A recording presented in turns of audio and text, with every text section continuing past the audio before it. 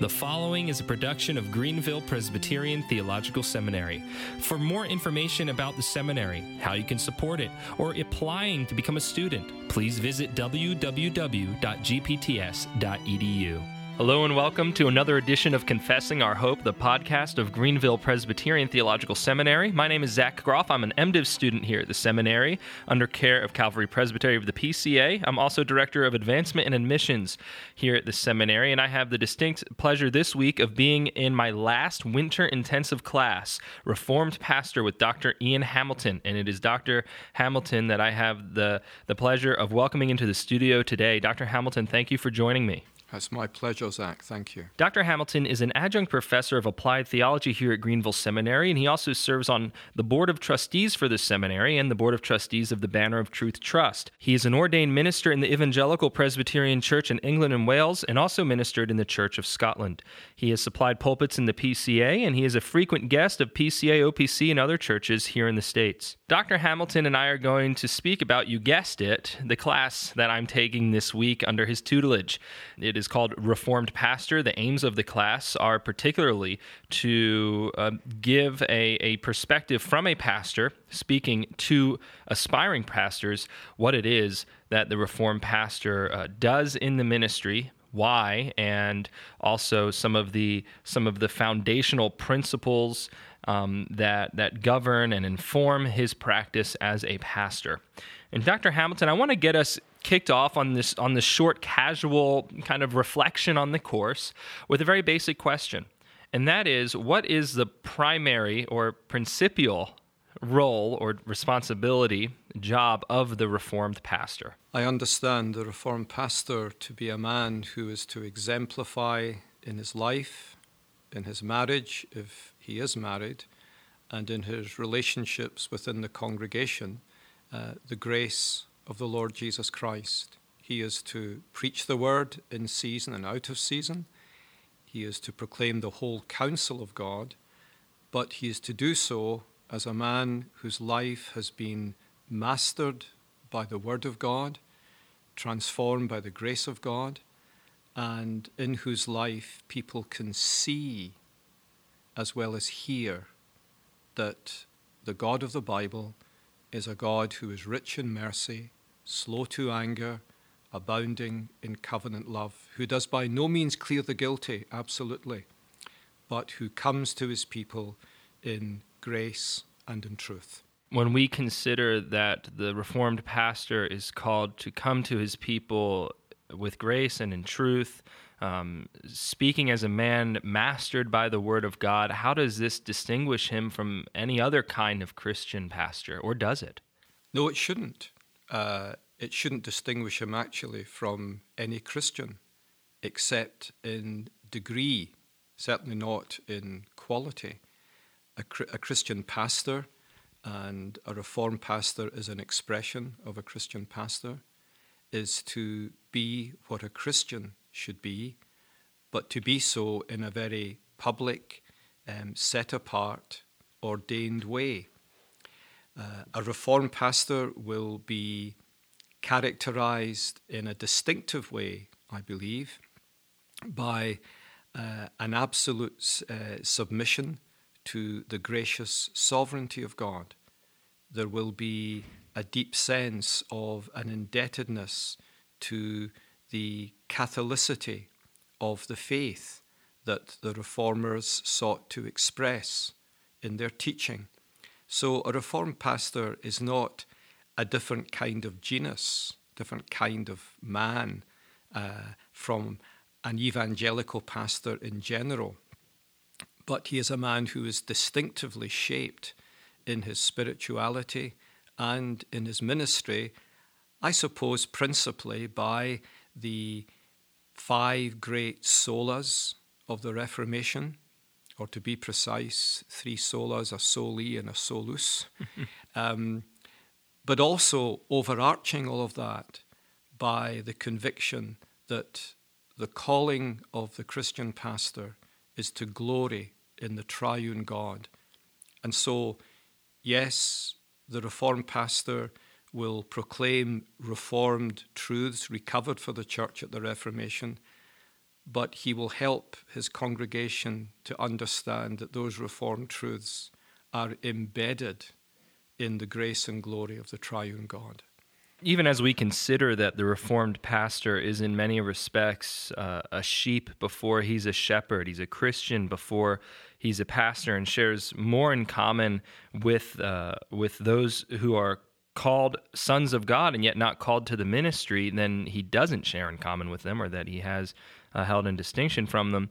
What qualities, or what qualifies, rather, I should say, what qualifies a man for the ministry, and can anyone take it upon himself to appoint himself a pastor? Well, let me take the second first. Absolutely not. A pastor is someone who absolutely has a deep, ingenerated sense that God has called them to the work of shepherding the flock. But that internal call needs to be tested by the church beyond the individual.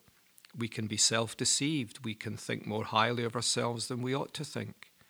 And we need the validation, the certification, the authentication of the church beyond ourselves to confirm that what we internally believe to be true, the church externally recognizes to be true.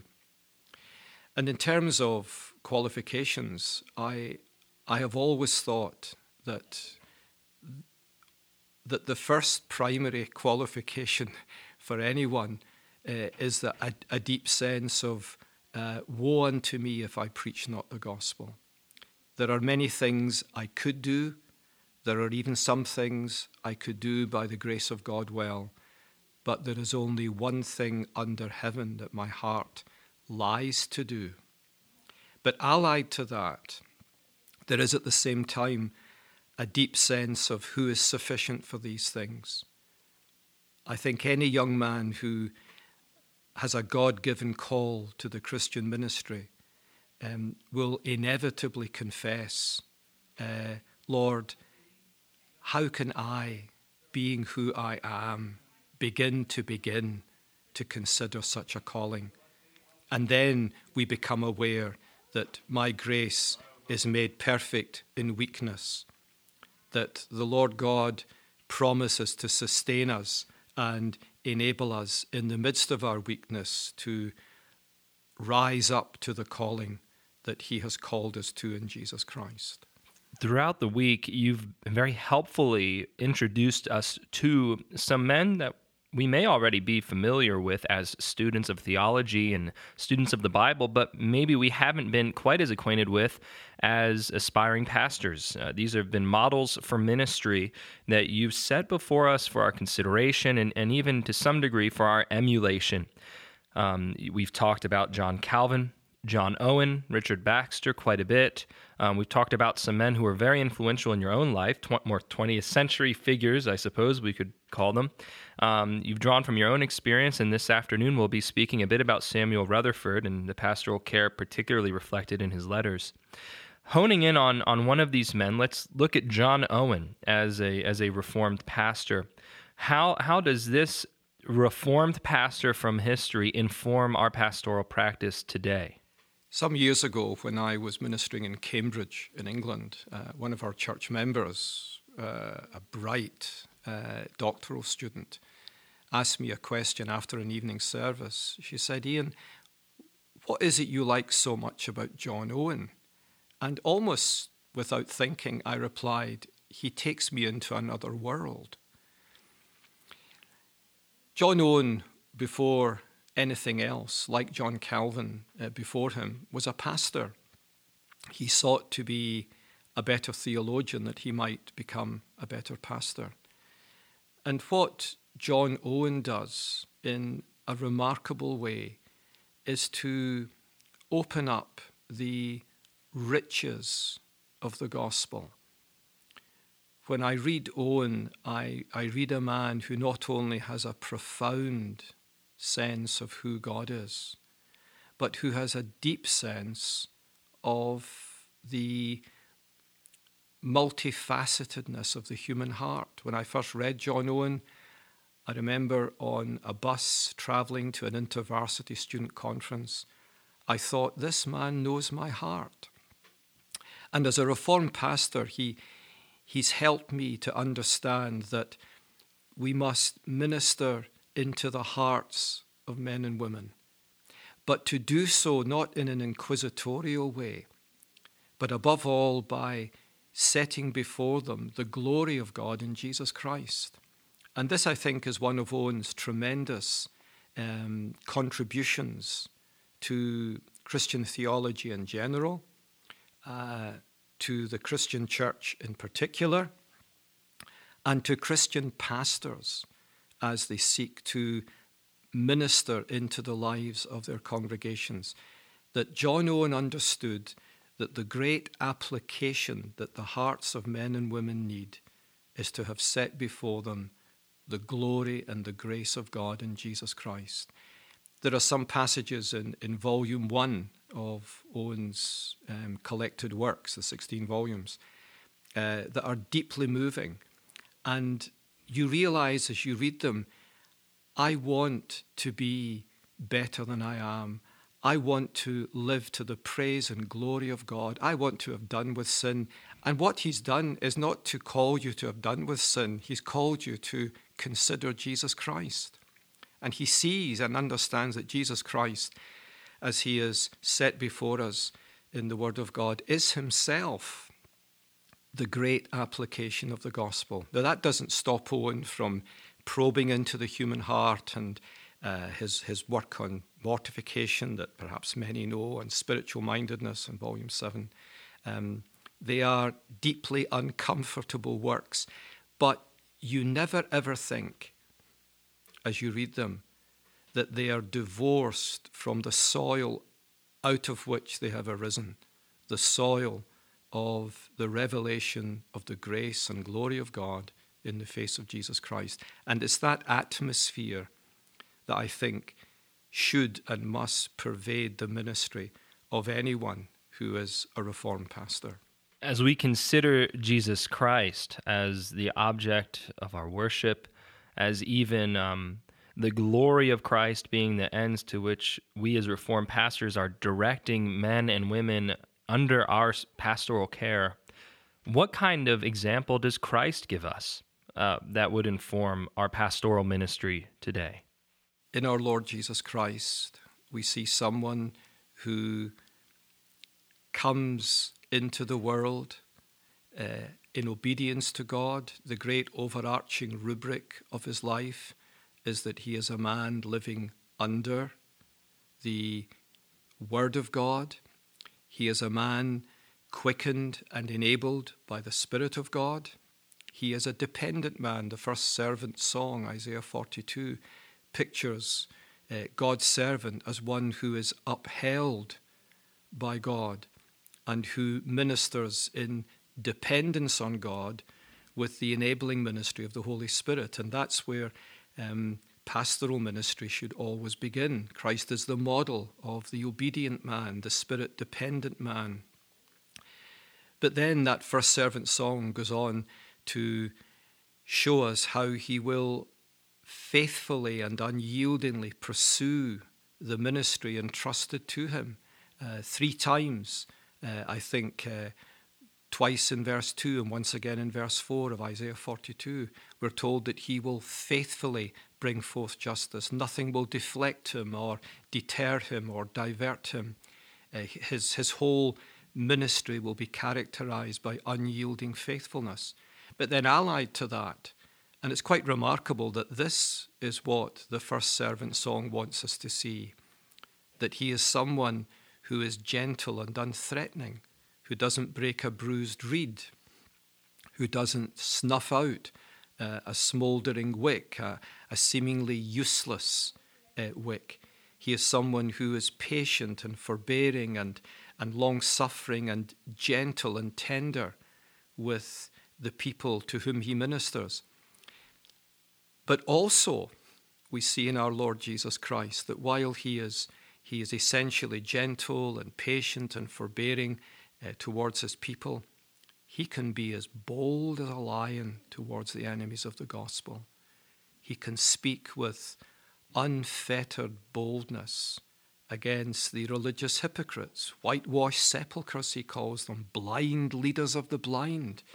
And his whole example is an example of someone who, on the one hand, is living out his life and exercising his ministry to the praise and glory of God, but who is no less allied to that, seeking the good and the well-being and the health and the blessedness of the people of God, and telling us and showing us by his powerful, bold, courageous, unflinching statements against the enemies of the gospel that the people of God must be guarded from error, intellectual error, theological error, emotional error. And he is set before us as the great chief shepherd of the flock. And he is therefore the prototypical Reformed pastor, if you like, that we are called to emulate, or at least to have as our principal pattern as we seek to live out our calling as men called of God to preach the word. There was a very interesting line. I believe I read it in Calvin's letters. You had us read some of his letters and to reflect upon them in class, where Calvin said in Geneva of his day, and we know that the role of the pastor, at least in Calvin's life, seems to have been so much more expansive than what is a lot of many men in our own day in terms of speaking into government affairs and different things of that nature. But he said, the people are more willing or more easily to see me as a preacher and not as a pastor. Something of that variety. I'm paraphrasing here. The people are more willing to regard me as a preacher than as a pastor. Tease out for us a dynamic between these complementary roles and the danger that we can have even in our own calls and how we conduct ourselves to showing people that we're preachers but not pastors. How do we guard against that? How do we foster a fuller, more biblical understanding of our calling for the people under our care? In his commentary on Acts 20, verse 20, where Luke tells us that the Apostle Paul spoke publicly and from house to house, Calvin has an extended exposition where he, on the one hand, excoriates church members who resist and refuse to have their ministers visit them in their homes. He calls them worse than bears who will not have their ministers in their homes to encourage them, reprove them, strengthen them. But then he turns the tables on the pastors and says those pastors are no less worse than bears if they do not give themselves to properly shepherding the flock. And for Calvin, that meant not simply exercising a pulpit ministry, but visiting people to see the fruit of that pulpit ministry take root in their lives. And for Calvin, it was unimaginable, inconceivable, that a man could be a preacher without being a shepherd who cared for and sought to visit the flock of God under his care. Calvin had a richly biblical understanding of Christian ministry that meant that the men who were called to it would be men who would not only be gifted in terms of their ability to expound the word and apply that word into the lives of the people, but who saw their ministry as extending into the care of individuals and families in their homes. And like Richard Baxter a century later, Calvin certainly would have said that the fruit of the word can more often be enriched and encouraged and deepened by personal family visitation than simply through the pulpit ministry of the word. And if someone were to say to Calvin, I think this would be the case, God has called me to preach the word, but I'm not really suited or fitted or equipped to visit the people and be a shepherd to the people, I think Calvin would have said, well, you are self-deceived. God has not called you to be a minister of the word, because the two belong together. The shepherding of the flock involves the care of the flock and not simply the ministration of the word to the flock. Moving now a little bit out of historical examples and models for ministry and talking about some really contemporary troubles, or not so much troubles, but considerations that we must have as we pursue the ministry or enter into it or even persevere in it after many years. There are many listeners, I'm sure, who are tuning in now who are considering going into ministry, maybe weighing seminary options or preparing to approach their pastor or their elders with this inward sense of call. What would you say to these men who are now making preparations to prepare, begin to enter into a lifetime of pastoral ministry and service to the King? The first thing I probably would say would be cultivate the art of reading well. Build into your life the great treasures of the church throughout history. Acquaint yourself with the significant pastors that God has raised up to bless his church, whether it's John Chrysostom at the end of the 4th, beginning of the 5th century, whether it's Anselm of Canterbury, who wrote Cur Deus Homo, why did God become man, as a pastor, as an archbishop in Canterbury in England. Whether it's the Institutes of John Calvin, the writings of Richard Baxter or Jonathan Edwards or Martin Lloyd-Jones near our own time, or R.C. Sproul. Grapple with and dig your life into these great treasures. Perhaps take one. I think it's John Piper who was encouraged in his very early days to take one theologian, and he's taken Jonathan Edwards.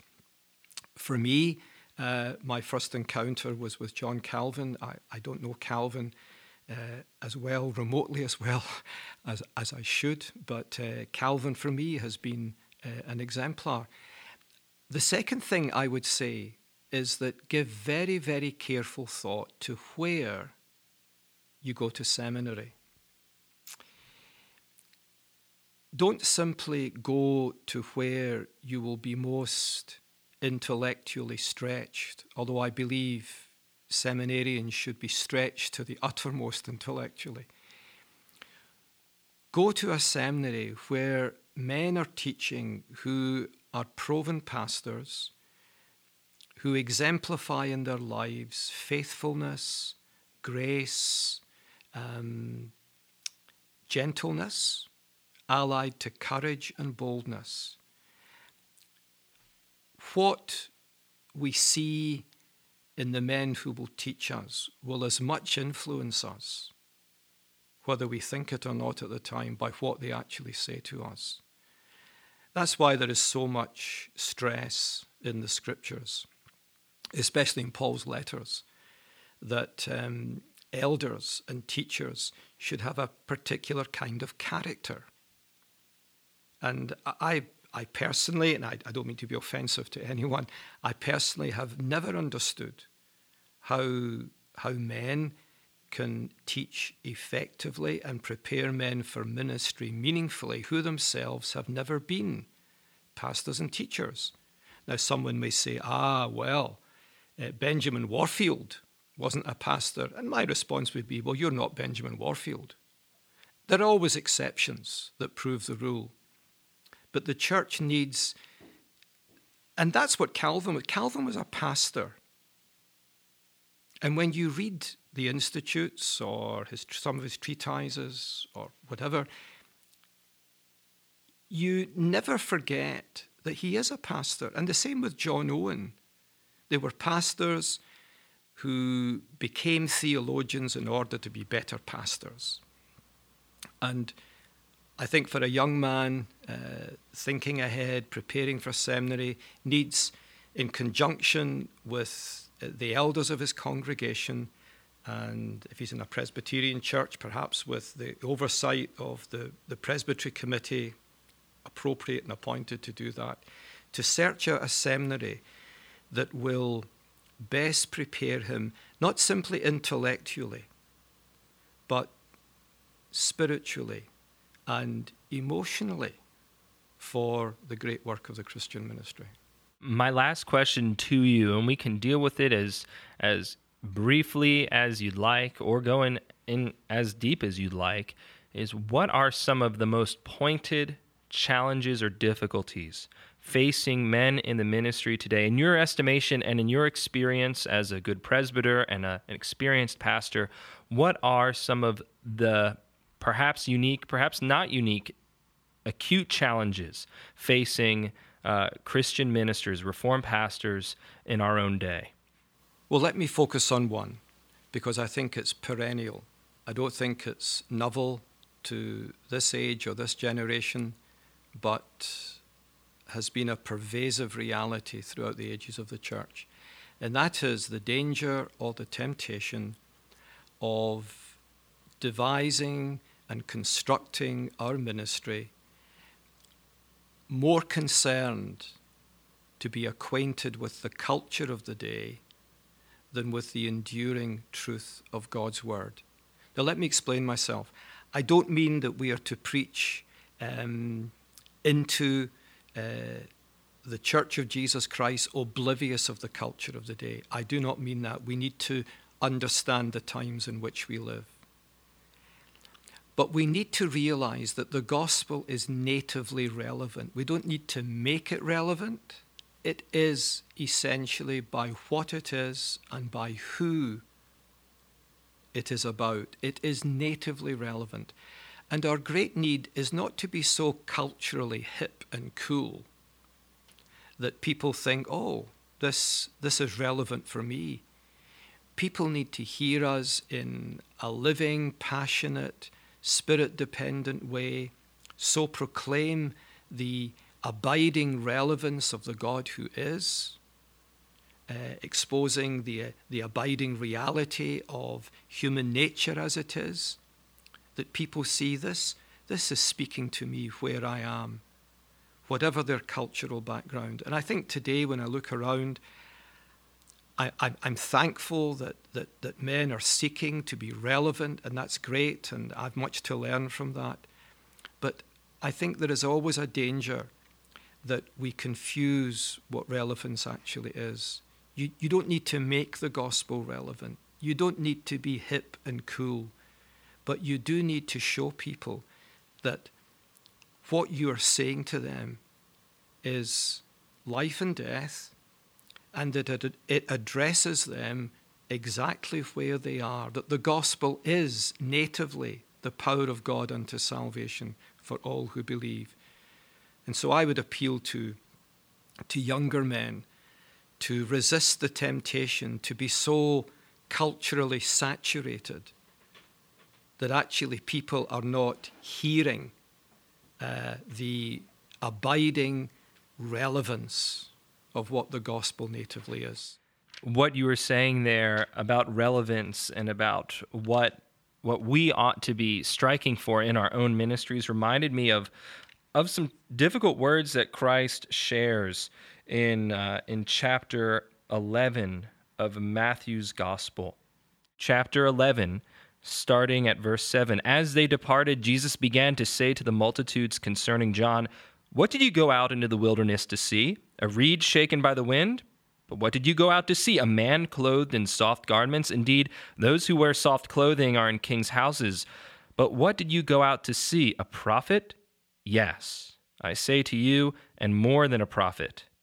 For this is he of whom it is written, Behold, I send my messenger before your face, who will prepare your way before you." And he goes on in that vein. And our role, I think, as pastors is to point people to Christ. And in that respect, very similar to John the Baptist, always saying, you must increase to the Lord. I must decrease, Lord. And so many men today, it seems, out of a fear of man and out of a pragmatic desire and maybe even good intentions to win people to Christ, win people to the kingdom, and to build the church, seek to be fashionable, to wear soft clothing, seek to be like Hollywood stars rather than like biblically relevant men committed to the gospel of Jesus Christ and to the propagation of the truth and the restoration of right relationship between man and God. Dr. Hamilton, I'm so glad that you've joined me for this short time in between our morning and afternoon sessions. I hope this was a benefit to our listeners. If you're interested in more information about Greenville Seminary, please visit gpts.edu. There is a page with Dr. Hamilton's an abridged version of his curriculum vitae if you want to look at some of his books that are available. We also have some in our bookstore. And if you're interested in joining us, maybe you're a pastor right now or a student at another seminary, and you would love to audit this class in the future. This is a course that regularly recurs each January, and I invite you to contact me, zgroff@gpts.edu, for more information about how to benefit from some of the instruction that our students receive here from Dr. Hamilton and the other faculty, adjunct and resident, that we have the privilege of welcoming to the seminary.